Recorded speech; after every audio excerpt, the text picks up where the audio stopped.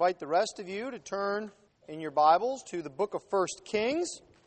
The text this morning is 1 Kings 7 and the first 11 verses of verse 8.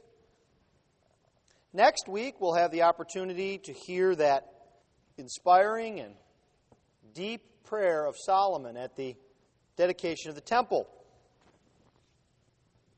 It's interesting because next week we'll be looking at very deep theology and heartfelt prayer and recounting of all of the deeds that the Lord has done in Israel.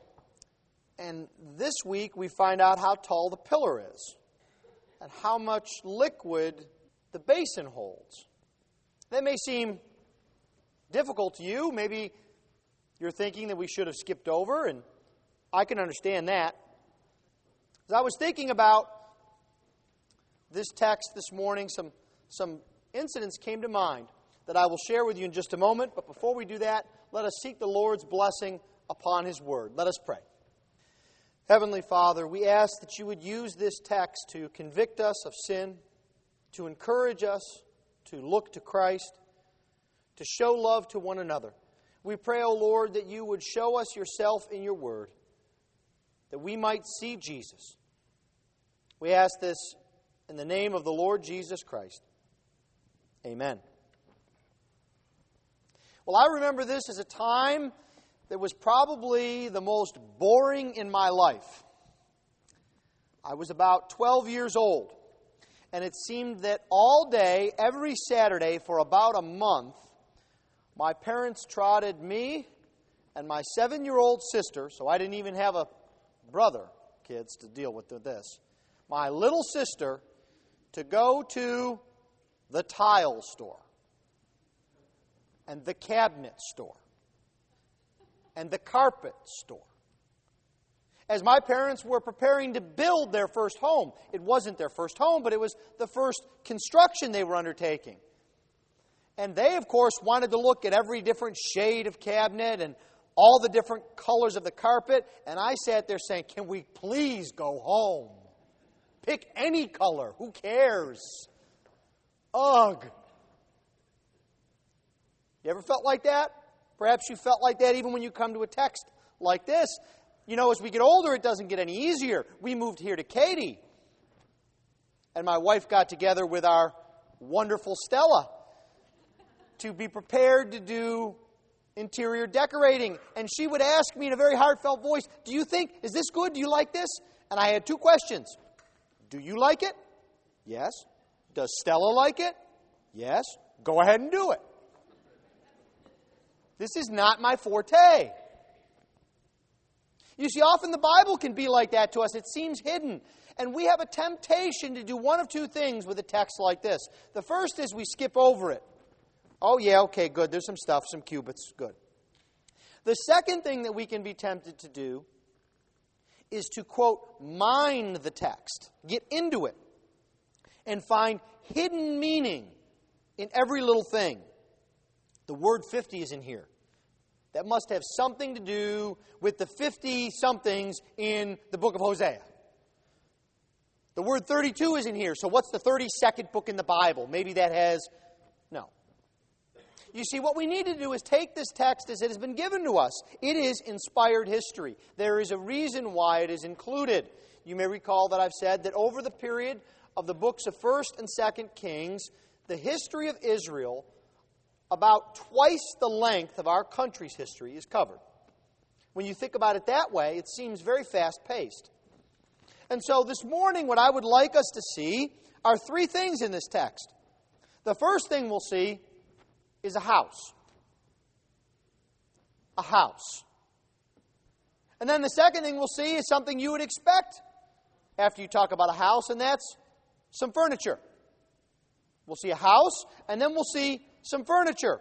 But then as we move into chapter 8, we'll see perhaps, if you've used this turn of phrase, a house is different than a home. We'll see the life that inhabits the house of God, the temple. So we're going to look at a house first, then we're going to look at some furniture, and then finally, the life. Let's look then first at the house in chapter 7. This chapter begins with a house, but it's not the house that we've been talking about. You may recall that I've said that in the Hebrew, the word for temple is actually house. Well, in what is a bit of a play on words and is also descriptive of what Solomon has been doing, we turn from the house of the Lord that Solomon has been building to the house of Solomon that Solomon has been building. And the historian tells us that Solomon was building his own house for 13 years.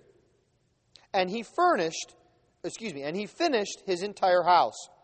He built the house of the forest of Lebanon.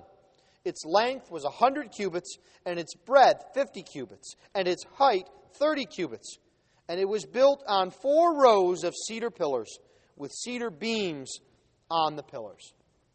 Our author is now moving into describing something else that's being built. And I want you to know that this is continuity here. You may need to take your thumb in your Bible and put it over the big 7 that exists between chapter 6, verse 38, and chapter 7, verse 1. And that's because there is no sharp break or distinction here. Our historian has been describing what has been happening with the building of the house. That is the temple, how long it has taken. And then now he moves to the other construction projects that Solomon has, moving to his personal construction. And he tells us that this is, in the famous words of Ed Sullivan, a really big show. How do I know this?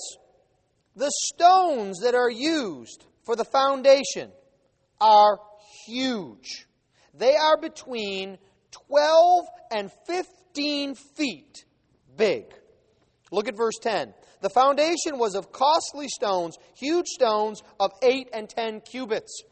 Here's a little Bible trivia for you. A cubit is basically 1.5 feet. If you want the 40-minute version of that, I'll describe different cubits in inches and centimeters, and you can do what I've done at times in the past in looking at this. But I think a better rule of thumb is a cubit is about 1.5 feet. So we're talking about each individual stone being 12 feet. That's how big the stone is. That's a mighty big foundation stone. One of many. This is a large undertaking. It's also not just really one house, it's really 5 houses in one. Because look at what verse 1 says. He finished his entire house. But then verse 2 says, there's the house of the forest of Lebanon. And then we see, in verse 6, the hall of pillars. And then we see, in verse 7, the hall of the throne. And then in verse 8, his own house. And what would a marriage be like unless you had his and her mansions?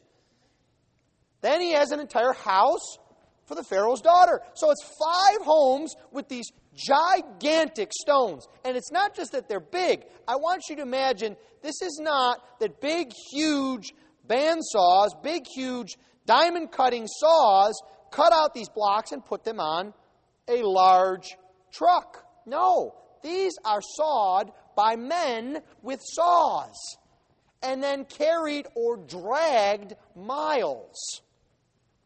Each one of these stones might cost a kingdom's ransom. That's how big of a deal this house is. But it's not just big.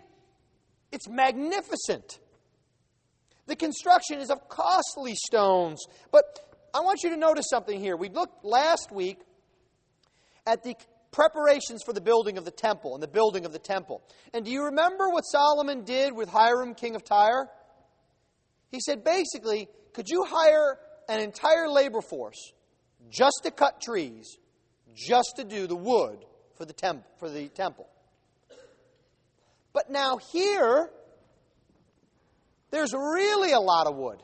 There's so much wood paneling in this house that it is called the house of the forest of Lebanon. Magnificence. Imagine walking in, and every other place that you go where there's a house, there might be dirt floors, maybe they're animal skins, maybe there's some kind of rough barked out wood, not smooth 2x4s. And then you walk into Solomon's house, and it's the richest, most beautiful, smooth, fragrant cedar chests, ladies, paneling you have ever seen. And it is massive. And it's not paneling trim. It's floor to ceiling. Everywhere. It is absolutely magnificent. But the next thing that we see, though, is even though this is a really big show, it's really not that big of a deal. It's not so big a deal. Why do I say that? It's because if you just flip back one page, you'll see Solomon building the temple in chapter 6.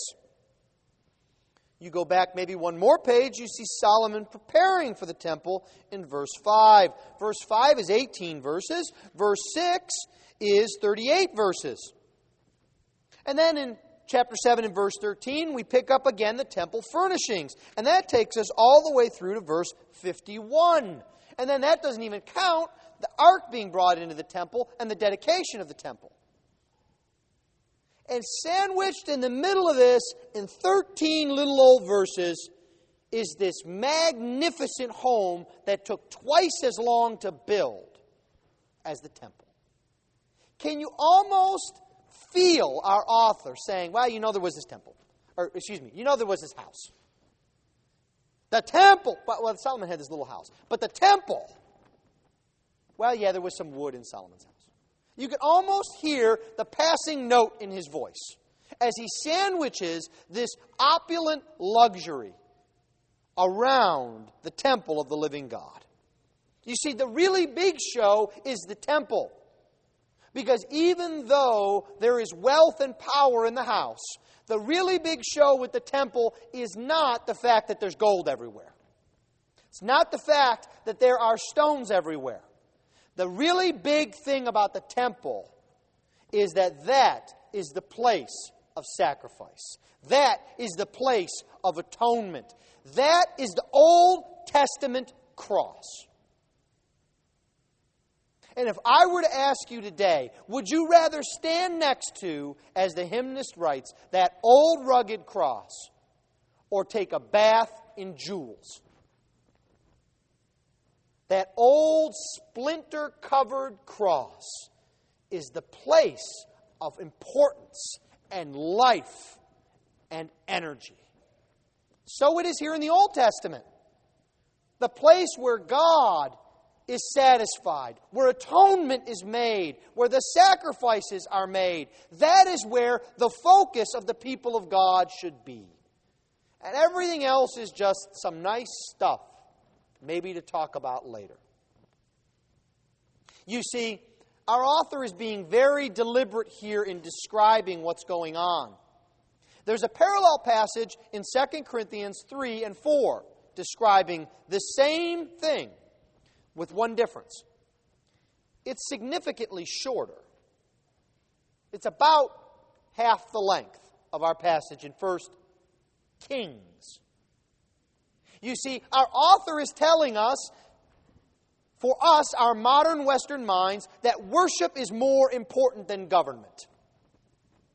The service of the living God is more important than security at home and wealth and pocketbooks. And too often, Christians need to hear that, especially as we grow nervous at election time. And we worry if our marginal tax rates will go up. Or we worry if certain of our government rights will be restricted. Or we worry about the state of the world. See, we need to hear that God wants us focused on His worship, on Him, and on His Son, primarily. And everything else is but background music. We are to look to the cross. Worship is what is important. Well, what's a house without some furniture? And so our author then moves to discussing some furniture. And he skips right over the furniture in Solomon's house. That in itself is an interesting point, isn't it? Ladies, if you had your own mansion, his and her McMansions, you think you'd spend some time talking about couches and beds and tables and counters. No, our historian flies right by that, and he starts to talk about the furnishings in the temple. And he invites us to do two things.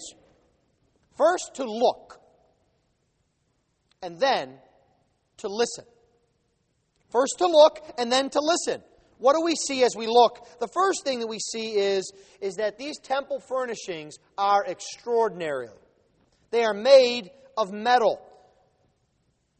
Not just any old metal, bronze and gold. If you read through this text, you'll notice that not once does the word silver appear.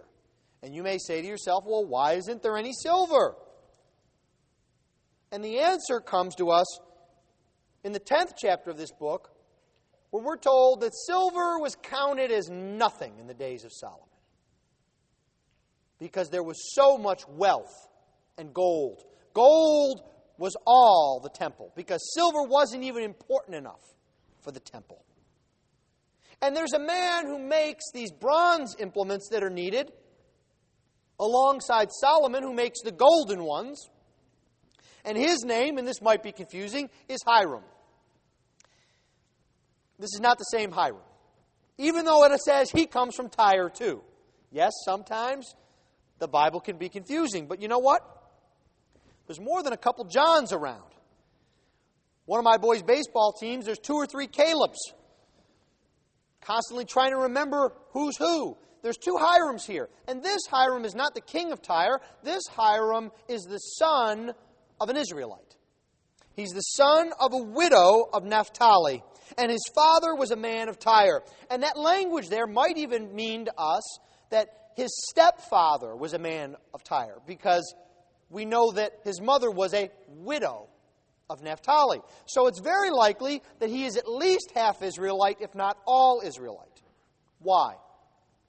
It's because in the work of the temple, God uses His people. And He gifts His people. And He gives Hiram a very specific kind of skill.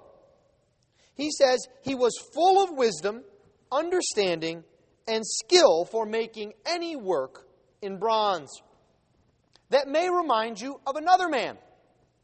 A man who also has a kind of a difficult name to remember, Bezalel. You see him in Exodus 31. His job was making all of the things that were metal for the tabernacle. And he had this same gift of wisdom and skill. And it was a gift that came from God. So God furnishes for the furnishings. God gifts Bezalel, and now God gifts Hiram. He gives them a spirit of understanding, wisdom and skill. This shouldn't surprise us. Hiram works in bronze.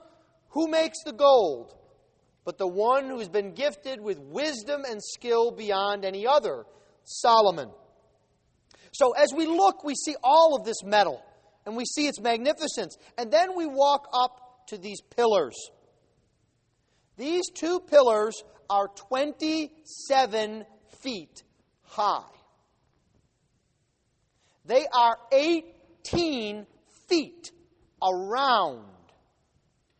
Now, you all know my skill as a mathematician, so I'm not going to bore you with it, but I would guess it would mean that the pillars are as high as this ceiling, maybe a little more, maybe a little less, and about as wide as that staircase around. They are massive. They can probably be seen from some unbelievable distance. And they're made of bronze, so they glint in the sun. They are brilliant. And then you walk over and you see this sea. It's not even called a basin. It's called, in verse 23, the sea of cast metal, because it's so huge. Just to give you an idea, it holds 12,000 gallons of water. 12,000.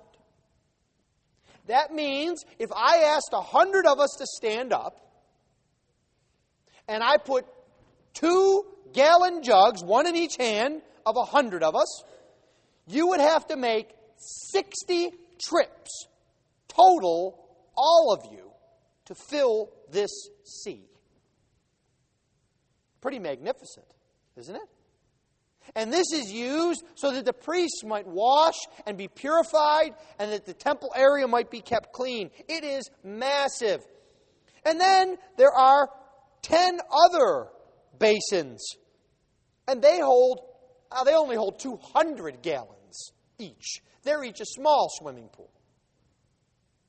And we get the wrong impression here when we read about how they have frames that they're set on, and how there are wheels on the frames and axles. We think of these movable little carts. Each one of these 10 basins would weigh about a ton. Not a ton a lot. A ton, 2,000 pounds. Do you get the idea of the massive scope as you look around? But there's something else here that we don't want to miss in the massive scope.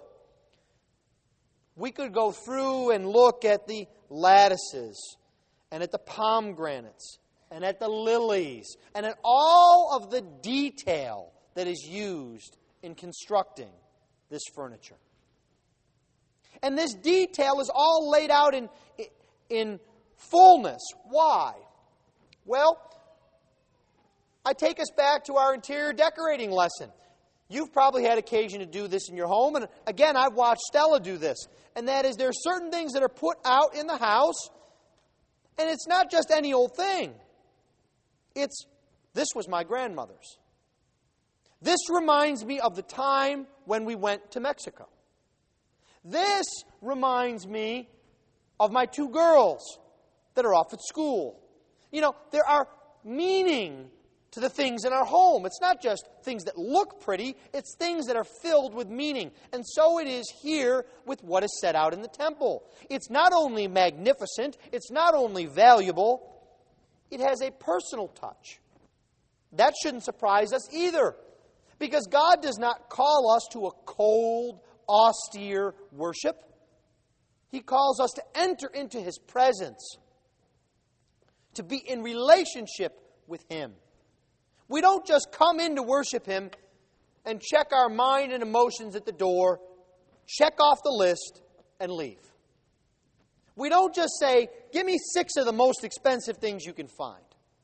No, we say, give us something that will express our heart for God, that will permit us to enter into His presence. We're going to be doing that. We don't have Hiram. We don't have Holy Spirit-inspired decorators. But as we think about chairs and carpet and walls and paint in our new building, we ought to be thinking about how it can connect us to God. Not what it says about us, but about what it says about God. You see, this is the way the furniture is set out for us to see.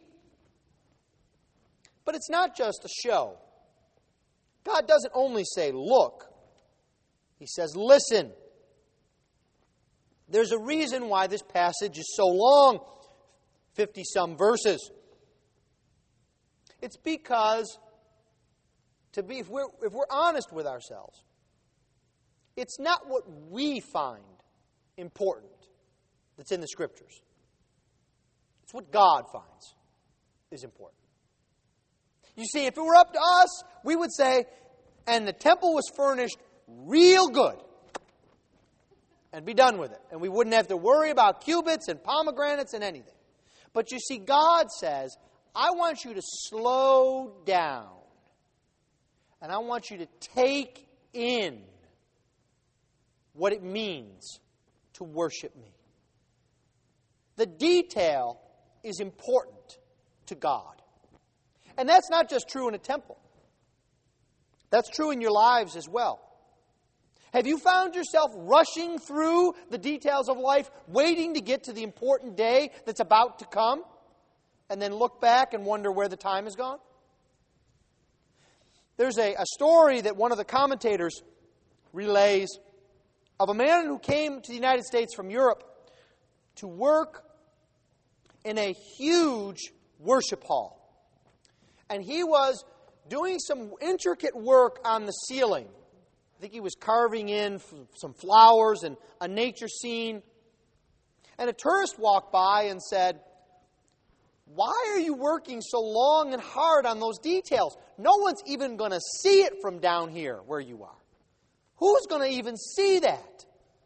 And you know what his answer was? God will. That's true in our lives as well. Who's going to see the time you pour into your children when no one's there to pat you on the back? God will. Who's going to see when you take the effort to put forth hard, honest work at the office when you know you won't get $1 more of a bonus for it? God will. Who is going to see when you sit down over coffee and weep with those who weep or rejoice with those who rejoice when there is no one there to say, "Oh, I love your ministry"? God will. God is in the details of life, as much in the temple as He is in your life and mine. God sees and points out the details to us. And we're also called to hear the Word as it is shouted out by these two humongous pillars. Listen to the Word in the pillars. You see these two pillars here. The one is called Jachin. The other is called Boaz. Now, your first impression may be, I don't know what in the world Jachin is. Boaz, isn't that something to do with Ruth? But you see, in reality, this isn't just the name of David's grandfather, although they would have known that.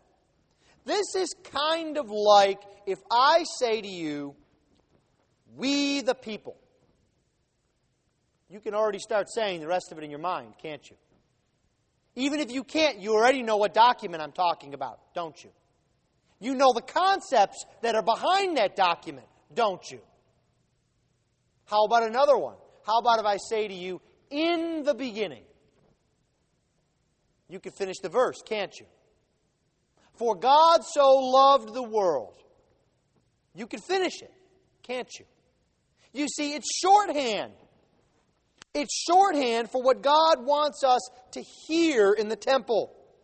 And what does Jachin mean? It is a Hebrew word that is used as a name here that means He will establish. Now that should sound familiar, shouldn't it? We've just seen in chapter 1, chapter 2, that God will establish what? His kingdom. Solomon as the king. This is a massive monument, a huge Statue of Liberty, if you will, that says God keeps His promise. He promised David that He would establish His kingdom, and look, Jachin. It shows that the kingdom is established and will not fail. It looks forward to another spectacular incident in which the kingdom is established. It's more spectacular to us, not so to those who saw it, perhaps.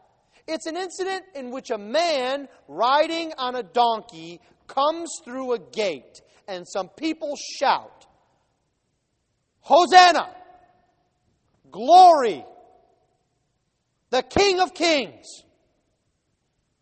And the kingdom of Jesus Christ is shown to be established in that incident as He comes into Jerusalem, being declared as the King of Kings, the Messiah. That's what this pillar pictures. Is your view of God's kingdom as firm, as established, as immovable as a 27-foot metal, 18-foot around pole? I don't know about you, but the New York Times can't shove that around. A school system can't knock that over. A music industry can't put a gigantic dent in that. It is immovable, unshakable. It tells us that what God has said, He will do. The emphasis there is on what God has said. And then we turn to Boaz, and we see what Boaz means is, in him is strength. And the focus then is not about what God has said, but what God has done and what God can do. Do you see these two pillars? Focusing us on the promise of God and God's power to not only fulfill that promise, but to empower us to act in the promise. Now, can you imagine that? That's a day in the park. Walk by and see the promise of God, the power of God. Talk about a spiritual pick-me-up. That's what these pillars are there to say. And this is always the way God does things.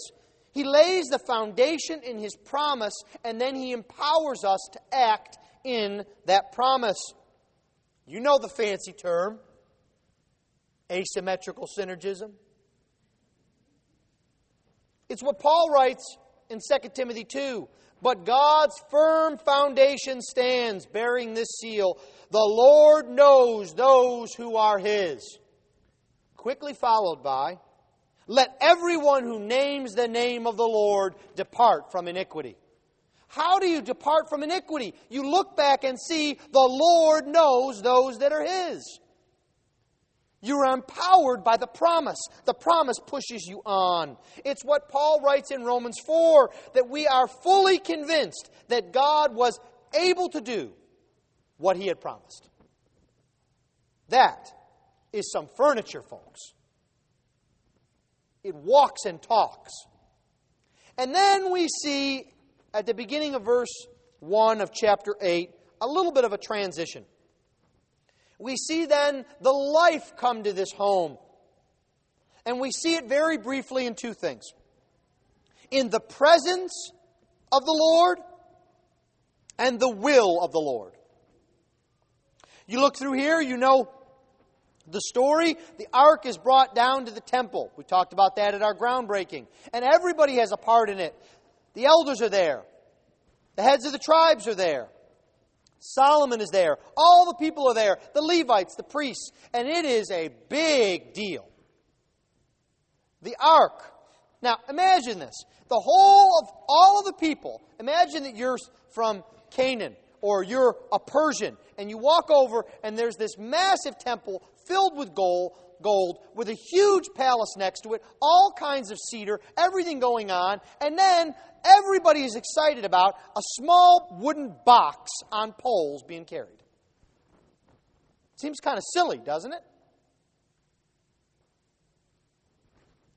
It's the same way the world looks at the presence of the Lord in the church and says, that's silly. You don't have stock options.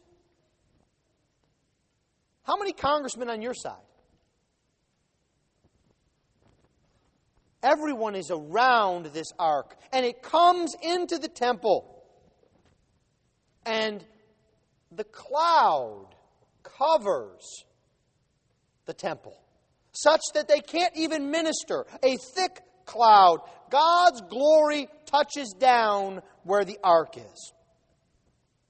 And I want you to think about this in two different ways as we see the presence of the Lord is a bit of a mystery here. The presence of God is this thick cloud that doesn't really allow you to see or get your arms around it. What exactly is it is? You're in the middle of it, you don't even know really where you are. It's a bit of a mystery. And this is continuity with the tabernacle, isn't it? Because this same kind of cloud came down on the tabernacle. You see, God is present when He makes Himself known, not when we do something. This temple was a lot of work, but God wasn't present until He determined to make Himself known, after His own way. And so this cloud touches down. And so we might look and see the awesomeness of that, and be awed by the power of God and the incomprehensibility of God and the otherness of God. And say, woo, that is spiritual. And it is. But it is for a reason.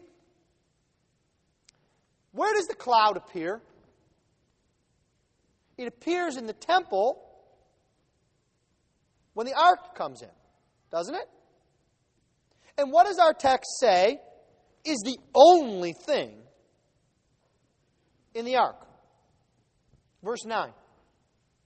There was nothing in the ark except the 2 tablets of stone that Moses put there at Horeb. You remember what Horeb is. We looked at this in our household last night. Horeb is just another name for Mount Sinai. And these 2 tablets are what? But the testimony of the covenant that God had made with Israel at Sinai. The very law of God, the very word of God, written, the Scripture tells us, with the finger of God. Do you think it's a coincidence that the awesome, powerful, supernatural, mysterious power of God appears where the Word of God appears? Where the covenant testimony of God appears? I don't think so. You see, there is a linkage there. This is not some just vague, well, that's kind of neat mystery. This is the presence of God, and the covenant of God is seen.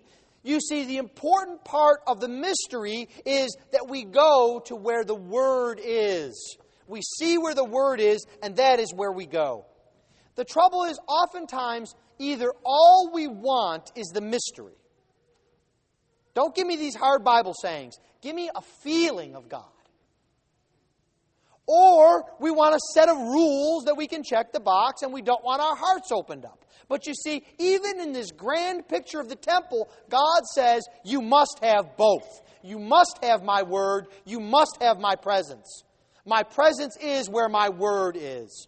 And so, what the temple yells to you today is, do you want more of God? Do you hunger to pray more? Do you hunger to be a better husband? Do you hunger to be a better wife? Do you hunger to teach your children? Then you must be in the Word of God. Don't stand around yelling, Om, Om, Om, waiting for a feeling to hit you. Be in the Word of God and let that Word stir up the feeling of mystery and awe and power of God in you. Be directed by it. You know, we were discussing this with the officers last night. It's providence of God. This just came up. We had a long discussion about the sacraments. The sacraments, in a sense, are our temple for this. There is a mystery about the Lord's Supper, but it is grounded and founded in the Word. We are drawn close to the Lord by His presence and by His Word. And His presence is found where His Word is found. This is the lesson of the temple. So in conclusion, the Lord is calling you today not to build a temple. We're having a difficult enough time putting up an 11,000 square foot building. The Lord is calling you today to relationship with Him, to enter into His presence, to find out more who He is, and that is found in His Word. In His Word is where you find His will for you. Do not lay awake at night wondering, what's His perfect will for where I should go to school? Be in His Word. If I can say it starkly, the Lord doesn't care whether you're an Aggie or a Longhorn. He cares whether where you go, you obey Him. And you bear witness to His glory. And that you learn, and that you work, and that you make the best of where He puts you. That doesn't mean it's an unimportant decision. But it means we pour our time into building our character through the Word and becoming more like Jesus wherever He puts us. Whether it is in the glory of the temple or in the deserts of Sudan. That is the Lord's will for you and for me today. Let us pray. Heavenly Father, we thank You that You have blessed us with Your Word. We pray, O Lord, that You would teach us by it. We ask this in Jesus' name. Amen.